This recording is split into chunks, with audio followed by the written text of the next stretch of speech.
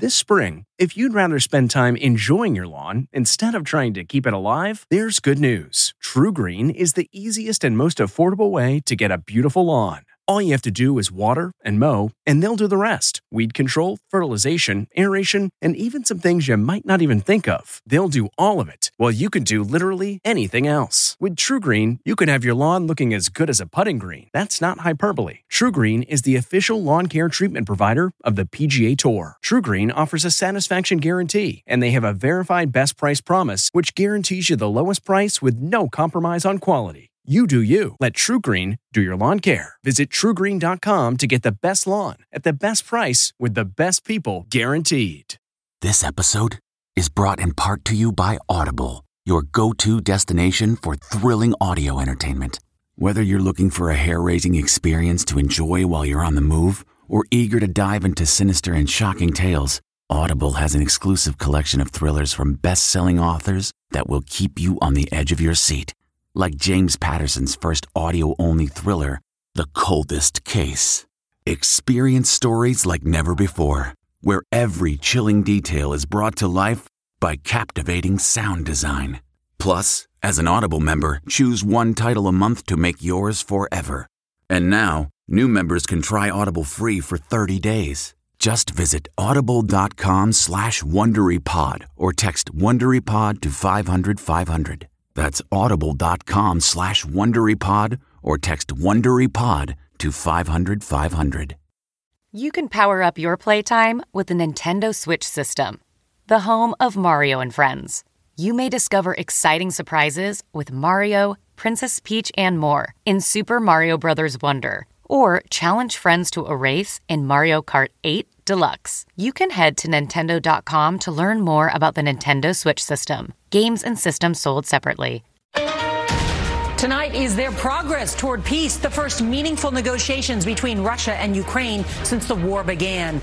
The demands that were made and why the Pentagon is saying not so fast. After more than a month of Putin's war, the new serious peace talks. Tonight, the promises made by the Russians and the skepticism from the West. We'll see if they follow through on what they're suggesting. Plus, could Zelensky soon meet with Putin in person? We have all the details. Helping the resistance, the female veterans and American nonprofit working with the U.S. military to get helmets and gear from Virginia to Ukraine. The new questions tonight after a CBS News Washington Post investigation reveals a 7-hour and 37-minute gap in White House call records during the Capitol Hill riot. Why Congress is now investigating a possible Trump cover-up. Severe weather risk, the damaging wind, tornadoes, and hail threatening the South. Another COVID shot. The FDA authorizes a second booster for those 50 and up. But could you have to pay for this dose? Plus, today's other top headlines. Will Smith apologizes, and Jada Pinkett Smith breaks her silence. What we're learning about that fatal fall at an Orlando amusement park. And the Queen's first public appearance in 5 months. Finally, we end tonight with the true meaning of friendship, demonstrated by 2 Georgia teenagers. This is the CBS Evening News with Norah O'Donnell, reporting from the nation's capital. Good evening, and thank you for joining us on this Tuesday night. Tonight, the president and his top national security advisors are skeptical that a Russian pledge to scale back could mean that the war in Ukraine may be a step closer to being over.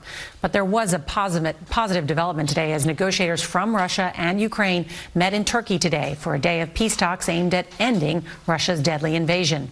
In an address tonight, Zelensky said the talks were positive, but that doesn't drown out the sound of Russian attacks. The Russian negotiator raised the possibility of a meeting between President Zelensky and Putin that could occur after a draft agreement was ready. And there's this new development tonight in the effort to target Russian oligarchs. We're learning tonight that the British seized their first super yacht, a $50 million ship. So we've got a lot of news to get to tonight. But first, let's go to CBS's Deborah Pata in Kyiv. Good evening, Deborah.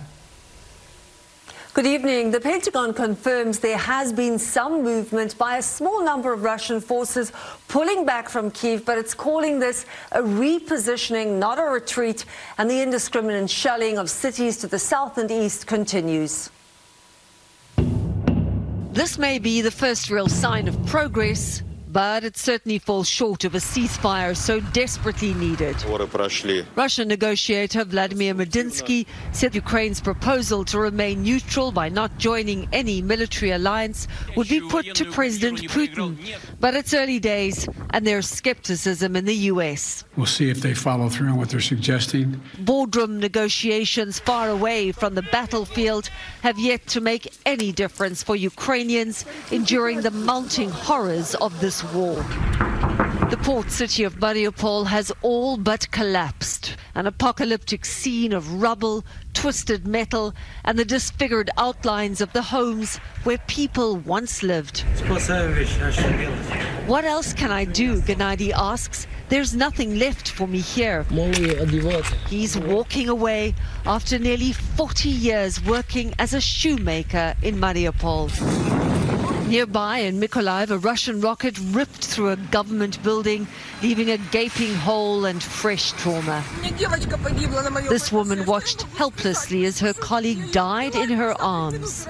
If Russia follows through on its announcement to drastically scale back operations near Kyiv and Chernihiv, it will bring desperately needed relief. Chernihiv has been pounded by the Russians, who now completely encircle the city, cutting off up to 130,000 people from water, electricity and food. In Kyiv, where residents have grown used to the regular sound of shelling and sirens, the prayer for peace has never been more urgent. The Pentagon points out that the threat to Kyiv is not over, as they can still inflict massive brutality. Ukrainian President Volodymyr Zelensky also stressed that Russia can continue to attack his country, which is why he is not reducing their defense. Nora? Deborah Pata, thank you. Well, at the heart of that Ukrainian resistance are the private citizens putting their lives on the line. And a group in Virginia is trying to help. Spirit of America is the only nonprofit that is officially approved by Congress and the Defense Department to work alongside deployed U.S. troops and provide private assistance in support of their missions. Well, we followed their shipment of much-needed equipment. Just over a month ago, the daily uniform for these Ukrainians was street clothes or a business suit. What we have here is a really nice modern helmet. But now they are soldiers. Soldiers for a volunteer army desperately in need of gear. Thank you. Enter Spirit of America, a nonprofit that works hand in hand with the U.S. military to provide non-lethal aid to military partners. Is the pace picked up in terms of sending supplies in? Absolutely. We met Colleen Denny and Terrell Chandler in Poland, where they're helping coordinate the aid. How much is this gear needed? Endlessly. The needs are endless. It's thousands and thousands of people that are asking. All the civilians that have joined the fighting, become soldiers overnight. What's the number one need for Ukrainians? Body armor and helmets is the thing that keeps getting identified. We see the photos of the 18-year-olds who have their skateboarding knee pads and elbow pads on, and they're volunteering to go. We'll hand the helmets to the tall people. Much of the gear is stored here in a Virginia Beach warehouse. First aid kits. This is for any chest wounds. Protective body armor and other items are packed up and sent to Poland, filling every seat of this 767.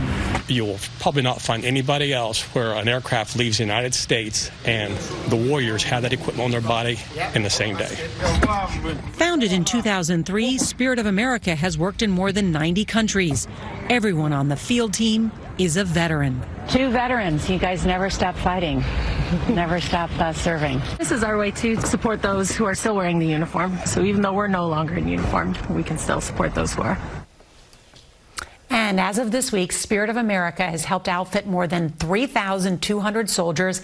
And get this, a second plane leaves New York City tonight for the region. Their assistance is worth $7.2 million. Well, back here in Washington, we have some new details in the investigation into the January 6th assault on the Capitol. CBS News and the Washington Post have obtained White House records of President Trump's activities on that day, and they reveal a more than 7.5-hour gap in his call logs. CBS's Robert Costa has more of his exclusive reporting. As chaos engulfed the Capitol building on January 6th, President Trump spoke repeatedly on the phone with allies and supporters. some urging him to put an end to the violence. But none of those calls are reflected in the 11 pages of White House records for January 6 given to the House Select Committee. There is a massive 7-hour and 37-minute gap in calls from 11:17 a.m. to 6:54 p.m., which includes the most violent period of the attack. Congressman Jamie Raskin is a member of the House January 6 committee. Are you frustrated, Congressman, about the gaps in the record? Yeah, I'm a little puzzled by the gaps in the record. I'm determined to close those gaps. CBS News has confirmed at least 2 calls during the attack that do not appear on the phone log or the daily diary.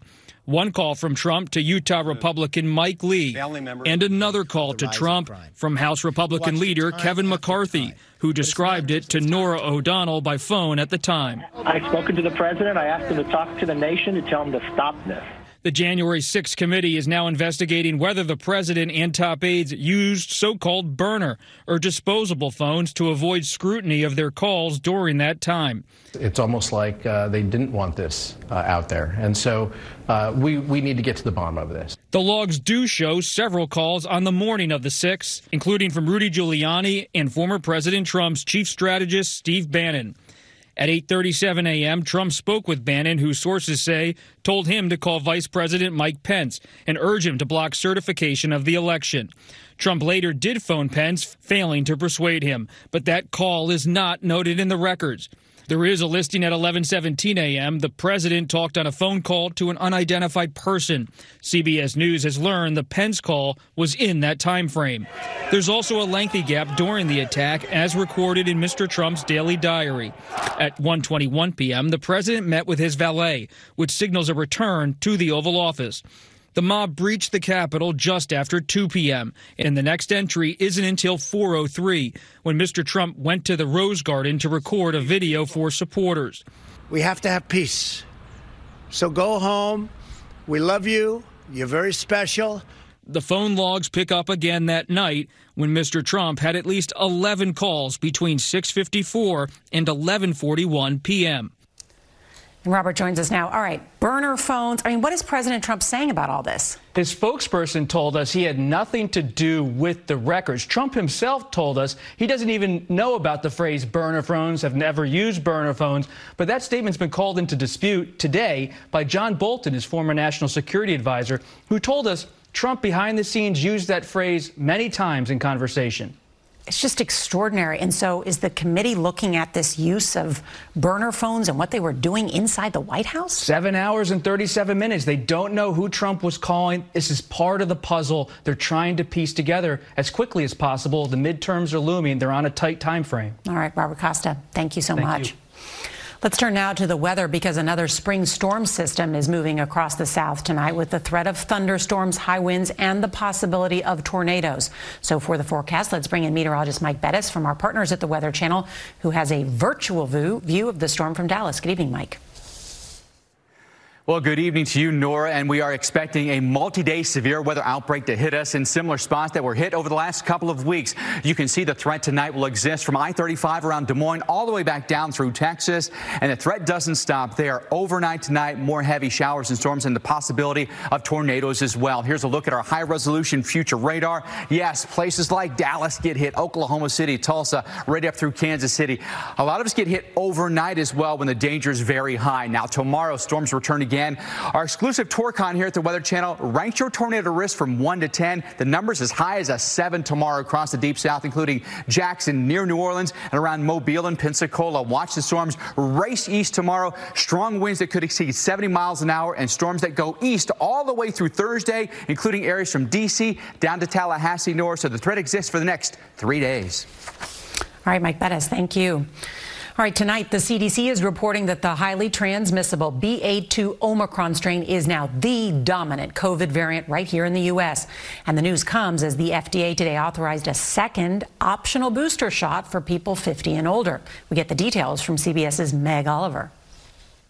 In a rare move, the FDA did not consult with its vaccine advisory committee before authorizing a second booster from Pfizer and Moderna for people 50 and over. Dr. Celine Gounder is an infectious disease specialist. I am very skeptical that giving everybody over the age of 50 a fourth dose will have a real impact in the long term on reducing severe disease, hospitalization, and death. The FDA has also authorized the optional second booster shot for individuals 12 and over who are immunocompromised. UPenn immunologist John Wary supports the idea for that group. We're seeing more waning of that ability to stay out of the hospital should you get infected. And for the immunocompromised, clearly there's benefit of a fourth dose. This all comes as vaccination rates are lagging. Only half of people over 50 are boosted. This super site in Westchester, New York is closing on Friday due to lack of demand for shots and testing. Federal funding is also running out. The Biden administration has already stopped accepting claims for testing and treatment, and starting next week will no longer support reimbursements for vaccinations. This really does beg the question, where should we focus our limited resources? Is it on providing fourth doses, or is it on other measures, for example, making sure we vaccinate people who may not have even had a single dose yet?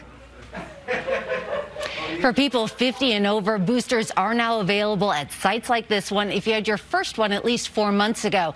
Next week, the FDA will possibly meet to talk about authorizing boosters for a larger population in the fall. Nora? Good information, Meg Oliver. Thank you. Tensions are rising in Israel tonight after officials say at least 4 people were killed when a gunman opened fire in a crowded ultra-Orthodox city just east of Tel Aviv. The gunman was later killed by police. While a motive is not immediately clear, the shooting is the latest in a string of attacks by Arab assailants. This is ahead of the Muslim holy month of Ramadan. All right, tonight we're learning more about the tragic amusement park death of a 14-year-old boy in Orlando. An accident report says the teen's restraints were still in the locked position, but questions remain about why the boy was allowed on the ride in the first place. Here's CBS's Manuel Bojorquez. A memorial now stands just feet away from where 14-year-old Tyree Sampson died. His cousin has started a petition to shut the ride down. Please, if you got to put your kid's name, everybody's name on there, just put them on there so we can get this took down. Sampson fell to his death last Thursday during the Orlando Freefall ride's 400-foot descent at 75 miles an hour. A newly released accident report says Sampson came out of the seat as the ride began to break, adding the harness was still in a down and locked position when the ride stopped. This photo shared on social media appears to show Sampson before the ride. The ride's owner, Slingshot Group, told us last week it's designed to run only when riders are locked in. And they have to be secured with a harness, and the ride cannot operate unless that is the case. But the manual from the ride manufacturer specifies a weight limit of 287 pounds and says of, quote, large guests, check that they fit within the contours of the seat and the bracket fits properly. If this is not so, do not let this person ride. Sampson, an 8th grade football standout from Missouri, reportedly weighed more than 300 pounds. Ken Martin is a ride safety expert. What do you see having to change? I think we're going to see a little more emphasis on operator training. And we have to have those guys properly trained.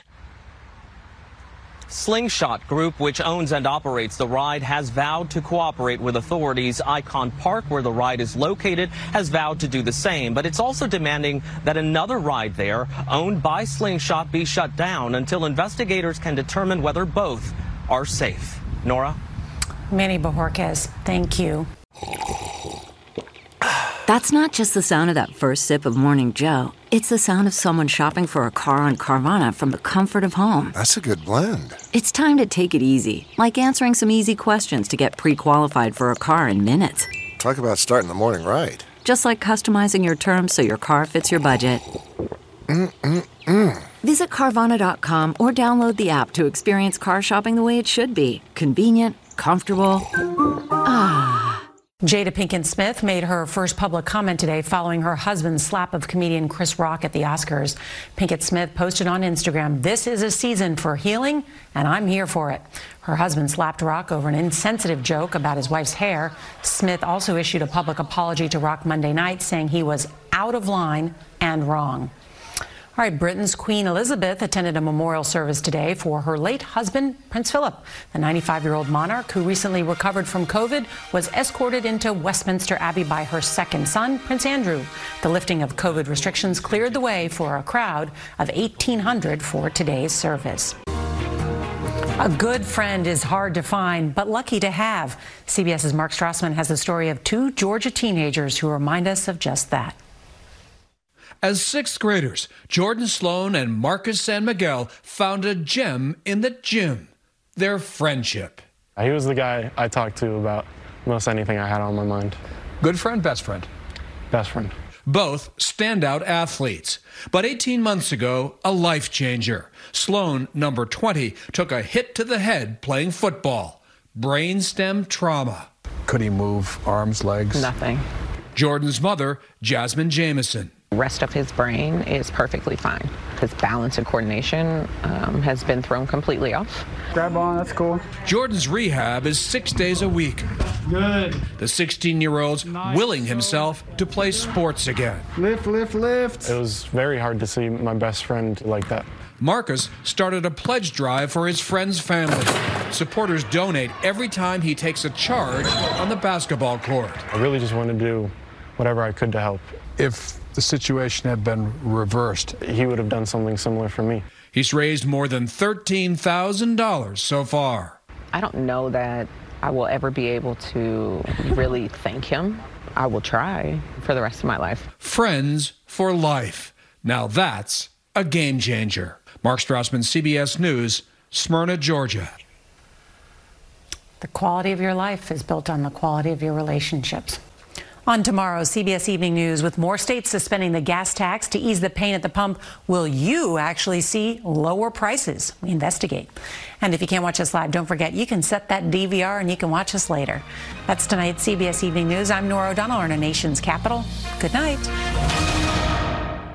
If you enjoy tuning in to the CBS Evening News, there are official t-shirts, hats, mugs, and more available for purchase at ParamountShop.com. These products are perfect for any fan of evening news, and you can take 20% off with code EVENING20. That's 20% off all CBS Evening News products with code EVENING20 at ParamountShop.com.